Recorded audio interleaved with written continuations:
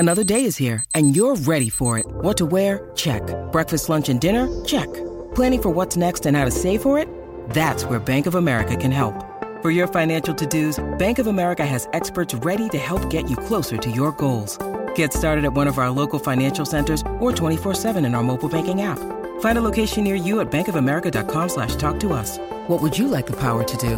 Mobile banking requires downloading the app and is only available for select devices. Message and data rates may apply. Bank of America N.A., member FDIC. Mary redeemed a $50,000 cash prize playing Chumba Casino this year. I was only playing for fun, so winning this was a dream come true. Chumba Casino is America's #1 social casino experience. It's serious fun. With over 80 casino-style games to choose from, you too could win life-changing amounts of cash. Be like Mary. Log on to ChumbaCasino.com and give them a whirl. That's ChumbaCasino.com. No purchase necessary. Void or prohibited by law. 18+. Terms and conditions apply. See website for details. The voice in the preceding commercial was not the actual voice of a winner. This holiday season, Lexus wants you to remember. Nothing feels as good as making others feel good. Those so-called feel-good holiday films? They can't hold a gingerbread-scented candle to the feeling of giving them something that gives them all the feels. Make this December one to remember. Together. Click the banner to discover more. Experience amazing at your Lexus dealer. What up, everybody? This is Rob Brandt. And this is Rick Brandt, and we are the Brothers Brandt. And welcome to the podcast. We got episode 15. We have a special guest on today. He is the athletic director for the University of Georgia. And we're pumped to have him on. Rick's going to intro him in a little bit, Greg McGarity. And our last episode was fantastic. We had a New York Yankee on, and we're hoping Zach Granite the best when this coronavirus all plays out, and we hope he gets to the Bronx Bombers. So, Rick, take it away. Intro our special guest today. That's sure right, Rob. My pleasure to introduce to everybody Greg McGarity. Like you said, athletic director at the University of Georgia for the last decade. But Greg has a fascinating story. Greg grew up in Athens, Georgia. He grew up looking at and admiring the Bulldog program for many years. He ended up going to school there, starring on their tennis program, and then coached the women's tennis program shortly thereafter. He spent 18 years at the University of Florida in their athletic program, and now finds himself as the top dog, and we are excited to have him here on the Brothers Brandt podcast. Greg, thanks for joining us. My pleasure, guys. Hope y'all are well. We're doing There great. are. Good. Awesome. Hey, well, I want to jump right into this. We got a lot of great questions here and a lot to unpack, but I'm going to come in with a fastball right now. You grew up in Georgia. Georgia's known for its peaches. Greg, when I go down to Athens, where's the best peach cobbler?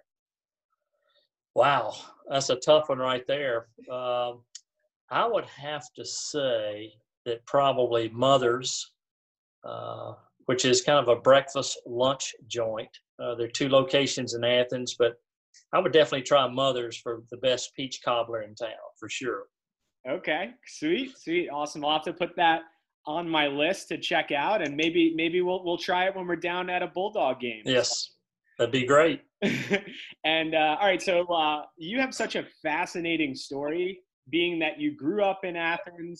It's all coming full circle. You're there now. You've been the athletic director for years. Walk us through the 10-year-old Greg McGarity. Walk us through your childhood being in Athens. Well, you've got to go back to 1964 when I was 10 years old and first met Dan McGill, who at that time was the head men's tennis coach. He was the sports information director, and he was the executive director of the Bulldog Club. So he really wore three hats and was really ultra successful in all three areas. And so I played tennis and learned to play tennis with Dan McGill as my coach. And at that time, college coaches, even though he had those two other jobs, they were able to really develop tennis in the community. And me, along with three of my buddies, became sort of the young group of tennis players that would be developed in Athens. And so we did menial tasks for him around the tennis courts. And for that, he would give us a tennis lesson and give us a dozen balls to practice with. And so as I got a little bit older and worked up through high school with Coach, I began to work even more closely with Coach as far as really everything. I remember in high school that I was a student assistant in the sports information office as a high school student. So, and I played tennis during that time. And let's put it one thing straight. I was not a star player. Okay. Coach was very nice to letter me as a freshman in 1973, but I gave it a go for 1 year, and I quickly realized that being a college tennis player was not in the cards. Those two guys were way too good for me. So I started really just focusing on my career at that point in time. I knew I wasn't going to be a tennis player, but I also knew I wanted to be involved in athletics. And thank goodness I was hired in the summer of 1977 as the head women's tennis coach and assistant sports information director. And then I did those dual roles until 1981 and became more or less involved in athletic administration. And through Joel Eves and Lee Haley and Dan McGill, they sort of promoted me along the way there. And then I had an opportunity to leave and go join Jeremy Foley in the summer of 1992, and was there for 18 years. And then this job opened up in July of 2010. And here we are almost 10 years later, bringing us full circle. Wow. Yeah, it's pretty amazing. I don't think you can script it any better than that, starting out at 10 years old and then climbing the ranks. I mean, I'm loving it. I got goosebumps just hearing about it. Well, as I say, life was so simple back then. I remember that you'd ride your bike everywhere. And once you left the house, I remember Mom and Dad just saying, well, come back for dinner. And that was usually about 6 o'clock. So nowadays you don't tell your child, to go outside unless you're watching them or you want to know where they are all the time and you're tracking them everywhere. But back in those days where there were no cell phones or computers or anything, life was so simple. And I wouldn't change one thing about it. And even though we were multitask and we worked our butts off, we had a great time. And so I'll never forget those times. And I was just so fortunate to be a young boy that was able to be in a college environment at a very early age, and certainly sold me on all the good things about college athletics.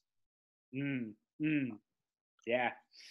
So, okay, now you went to school at UGA. You've coached there. You've been at the helm of the athletic department for a decade. You also worked for nearly 20 years in Gainesville for the Florida Gators. Yep. Which I don't even want to get into it because that's the biggest rivalry right there. I'm sure you caught a ton of flack from family, right? I did. No doubt. And then you spent 18 years there. And that rivalry easily ranks the best, or one of the best, if not the best in college sports, the Florida-Georgia game. And it's slated for October 31st of this year on Halloween in Jacksonville. And it's annually known as being the world's largest outdoor cocktail party. Having been on both sides, can you share with our listeners what makes the game for all Georgia and Florida-Georgia matchups so fierce and festive? Yeah, this, it is unique being on both sides. And for the University of Georgia, it's a week at the beach. There are no classes on Friday because of fall break. And so the student body and really all Georgia fans flock to the coast. They'll flock to St. Simons, to Sea Island, to Jekyll Island, to Ponte Vedra, St. Augustine, and they make a week out of it, seriously. On the other hand, the Florida fans just drive 2 hours and they're there at the game. There's probably not many that spend the night, unless you're in RV Village, which is a whole nother story there outside the football stadium. But so what is RV Village? I have no idea what that is. Break that down. What they do is early that week, the city of Jacksonville opens up a lot of acreage around the stadium for RVs. So they're Georgia and Florida fans that just have traditionally over the years have just packed thousands of RVs that congregate in the same spots for years and years and have just really created one of the unique happenings in college athletics. But they're in their RVs almost all week. I think actually they can enter the grounds maybe on Wednesday. But there's a long line when they allow them in. But it's part of the nuance of what makes that game so special, that so many people would go to the game in that manner. But, it's an important game for both teams. Usually the winner of that game has the inside track getting to Atlanta for the SEC championship. And, I've been on both sides, winning and losing. And winning is great, losing not so much because of the ramifications of the game. But, Georgia will be going for their fourth straight win this year. So we're hoping the good luck continues. Go Dawg. Right. Yes, sir. Man, I just loved earlier when we were talking about how we knew each other and how we met on the sidelines and everything at the game. And it was just electric, the atmosphere. Even though you guys were playing Appalachian State as like a warm-up game, it was season opener. It was just so electric, and we loved being there. And being that you've been the athletic director for Georgia, you've have an incredible staff, student body. You've accomplished so many things over your years, and you have easily one of the best athletic facilities in all of sports. Like, I'm just going to say, like, everything's amazing. It's incredible. Walk our listeners through your top 3 favorite Georgia sports memories. Well, that's easy. There's no question. The first one's the Rose Bowl game, the overtime win against Oklahoma in Pasadena. That game was, I still get chill bumps thinking of Sony Michel running the Wildcats in for the touchdown and leads us into Atlanta to play Alabama for the national championship. But just the environment for Georgia to play in the Rose Bowl. First time Georgia had been there since 1942. And just a tremendous environment and against a great team and one of the great games of all time. And then the other two would really have to be around the Notre Dame games, the 2017 game in South Bend, where Georgia fans outnumbered Notre Dame fans in the stadium, and we won the game. And then last year in September, the return game, which was the largest crowd ever at Sanford Stadium, a beautiful fall weekend in Athens, and one of the great games of all time in Sanford Stadium. And those three would be and there's so many, but those three really, really stand out as monumental games and games that meant so much to our program. Yeah, I love how you go. That's easy. Top 3. You clearly know that one. Absolutely. So I want to pivot a little bit to the education of Georgia. We have a lot of friends that went there from New Jersey through sports, whether it was the O'Mara sisters or it was Cade Weston, who played defensive tackle. Rick and him were teammates in high school. And then Noshawn Marino went to high school right next to us. I want to ask about the Hope Scholarship. Do I have that right? And I feel like UGA separates themselves from like a lot of colleges with the standards that they hold for academics. Well, I tell you what, Florida had something similar called the Bright Futures. So some schools are creative in how they assist students in their college experience. This is a tremendous benefit to Georgia families, the Hope Scholarship. We have a number of our students that do qualify for the Hope Scholarship, especially like in the sport of baseball, which helps since you only have 11.7 scholarships. But I do know that it makes young people work that much harder. It sets their parents up to maybe not have to pay the full freight for a college experience there. But I think it's one of the great things to set up. And I think a lot of the proceeds are funded through the lottery system in the state of Georgia. So it's just a great way for young people that have done great work academically to get a break on their college experience and the finances. As we certainly know, it's not getting any cheaper to go to college now. Costs are rising. I'm not so sure they'll rise this year due to the virus, but certainly there's been escalation in the past, but it certainly helps all those students that are in need as well. Yeah. Yeah, our friends always talked about it. They said they got to keep hope alive. So that's right. No question. It's really important to so many Georgians. And I'm going to turn things over to Rick for some questions he's got. Okay. You bet. What up, everybody?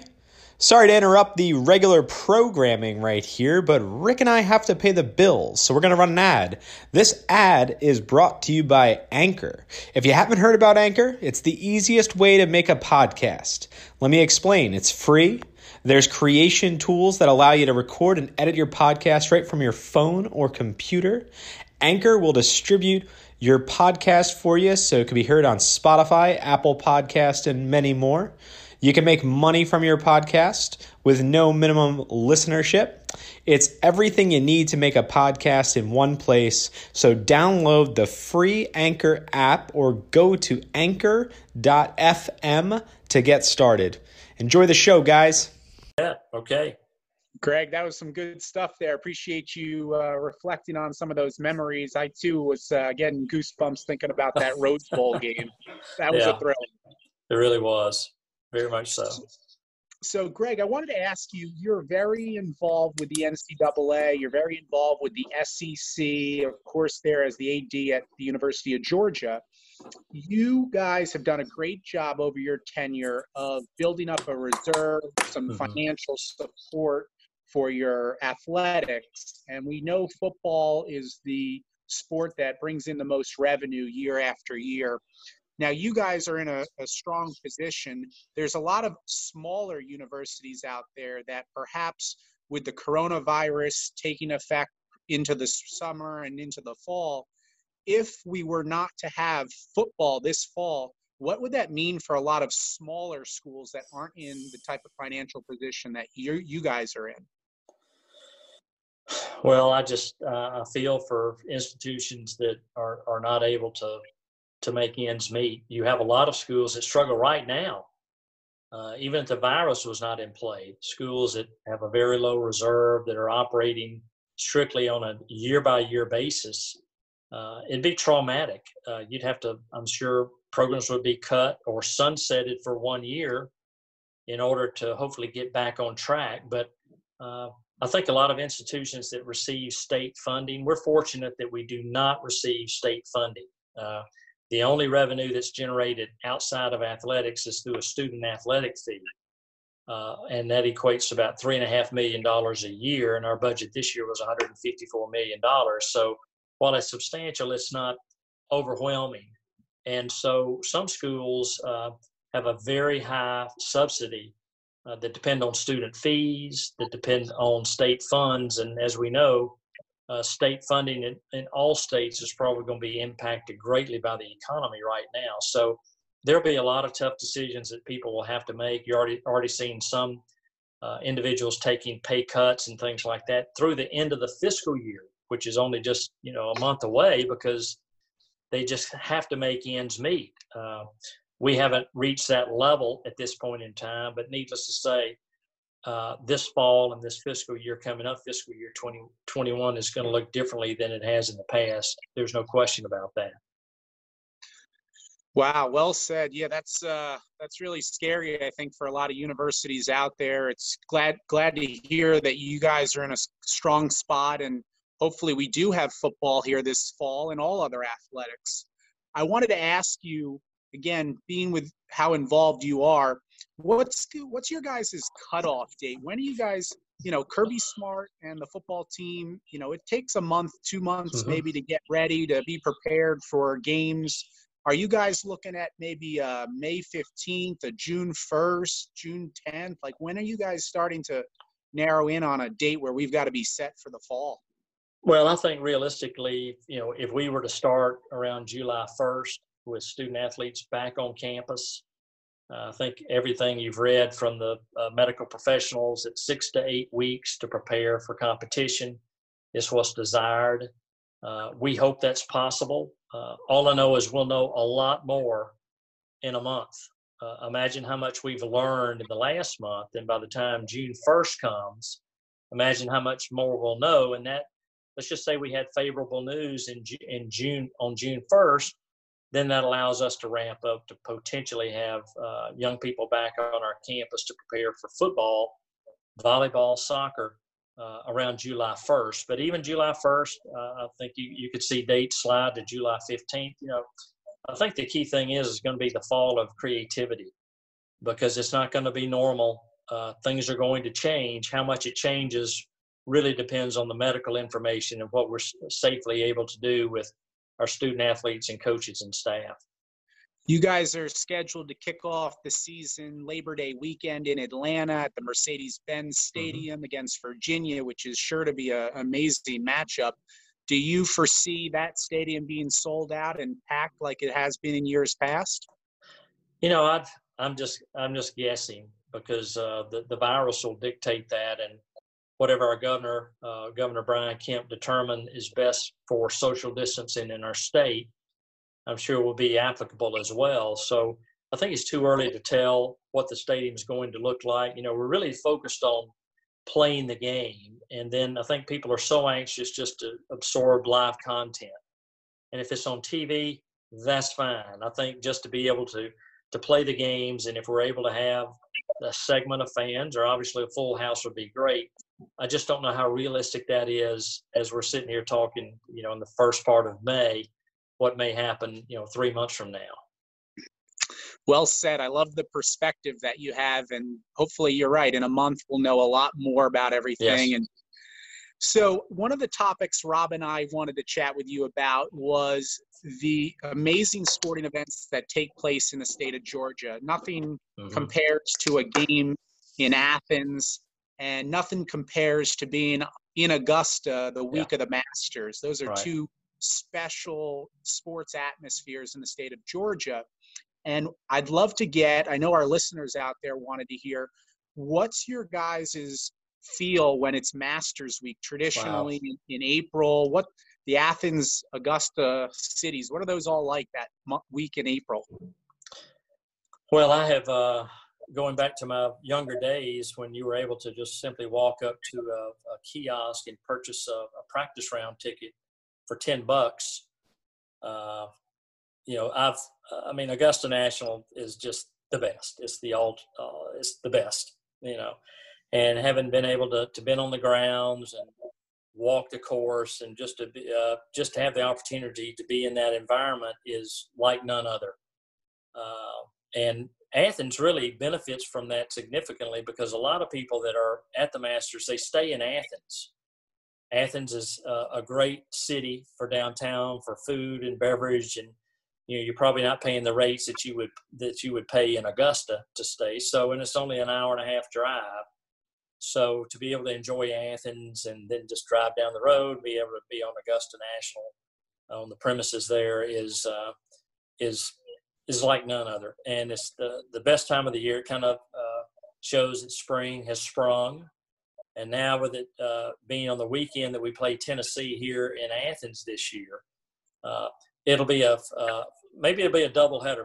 Maybe by the end, you know, when the last shots hit on that Saturday afternoon before the final round on Sunday, that they can absorb a Georgia-Tennessee matchup in Sanford Stadium, maybe 7:30 or 8 o'clock that night. That would be fantastic, and what a hell of a sports day it would be.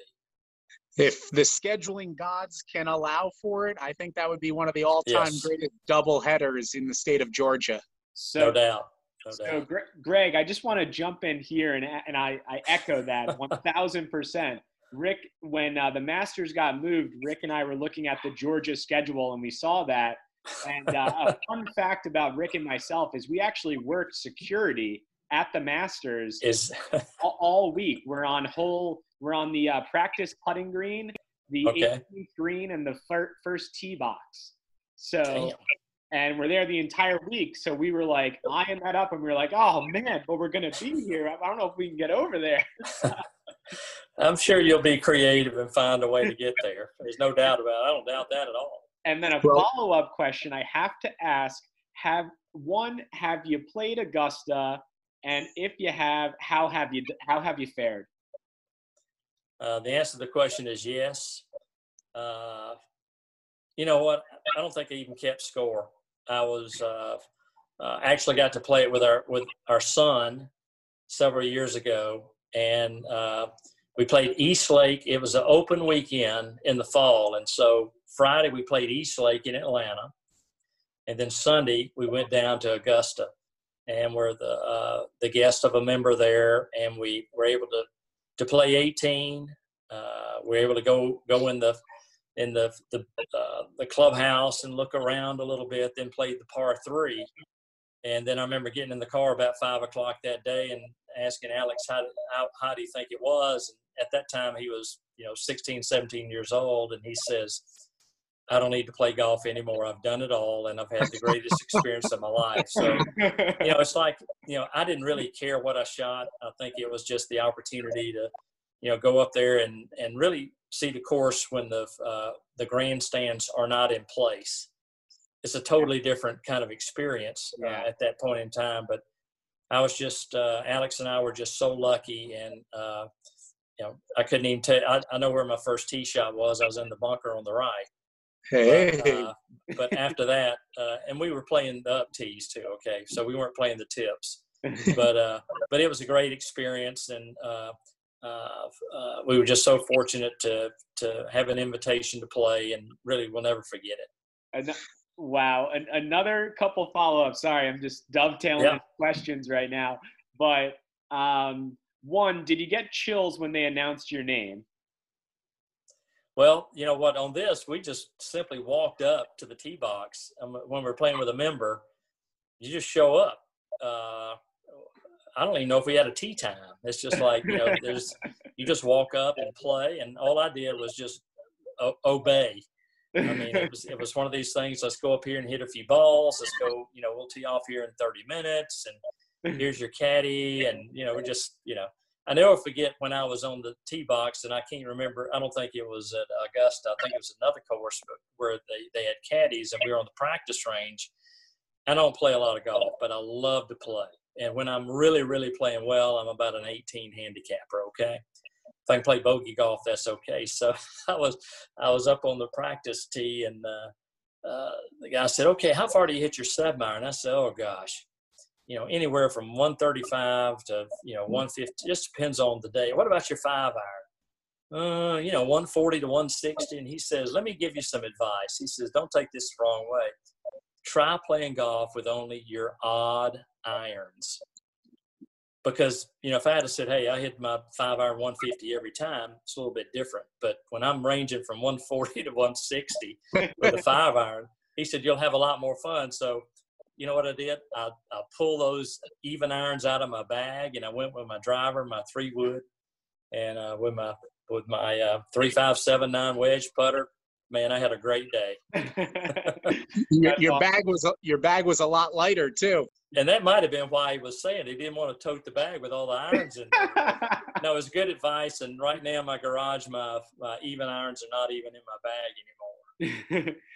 And how did you fare on the par 3? Any hole-in-ones? Any close calls? No. All I know is I went aim in corner. I went. I bogeyed. I was over on the par 3.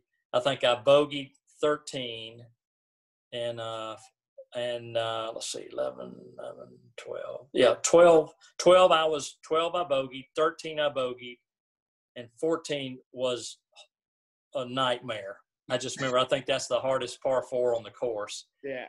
And but no disasters. It's like one of these things too when you're playing. If you're way out of play, you pick up and you move on. I think the worst thing to do is if you're playing golf with somebody that's not really good and they're, plumb bobbing every putt, it's like, okay, if it's in the leather, it's good. So in Augusta, that's a good thing when the member says that's good, because I have putting there are a lot of 4 or 5 putts there. I was going to say, Greg, when you talked about your first tee shot going in the bunker on the right, that's much better than the trees on the right.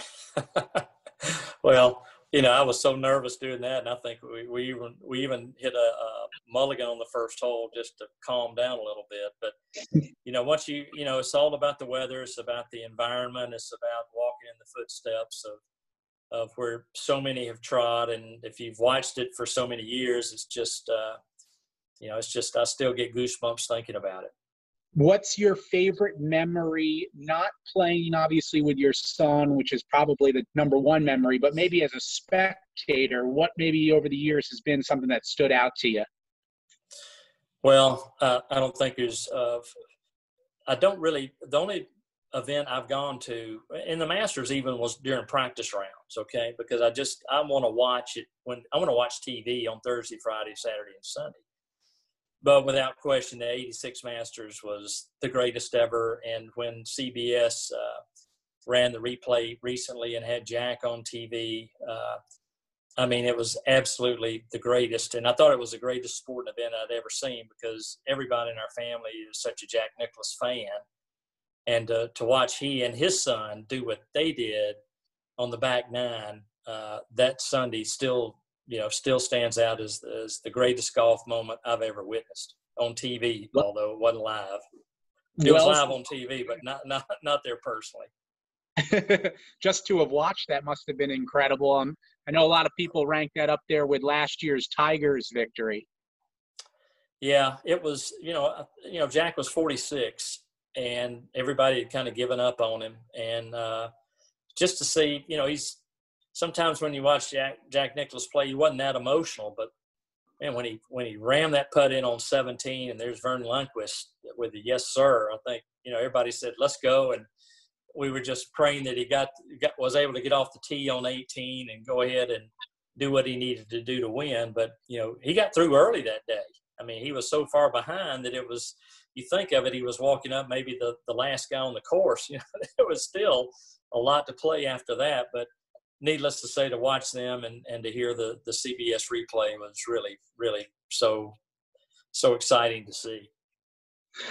Greg, I want to take it back to Athens as we wind down here on this podcast. Rob and I can't tell you how much we appreciate your friendship and your leadership on campus with all of the things that you guys have accomplished throughout your tenure.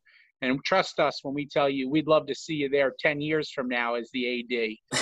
But over the 10 years that you have been there thus far, what are some of your accomplishments as a whole department that you're most proud of? Well, I'm just so fortunate to work with a very talented group of people.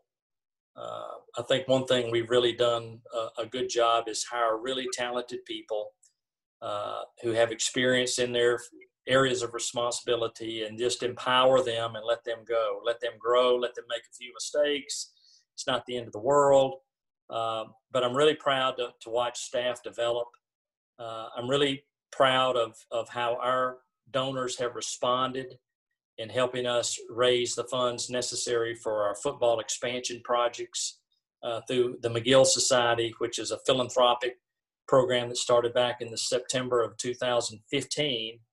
That's generated over almost $150 million during that time. So a lot of staff have their fingerprints all over that.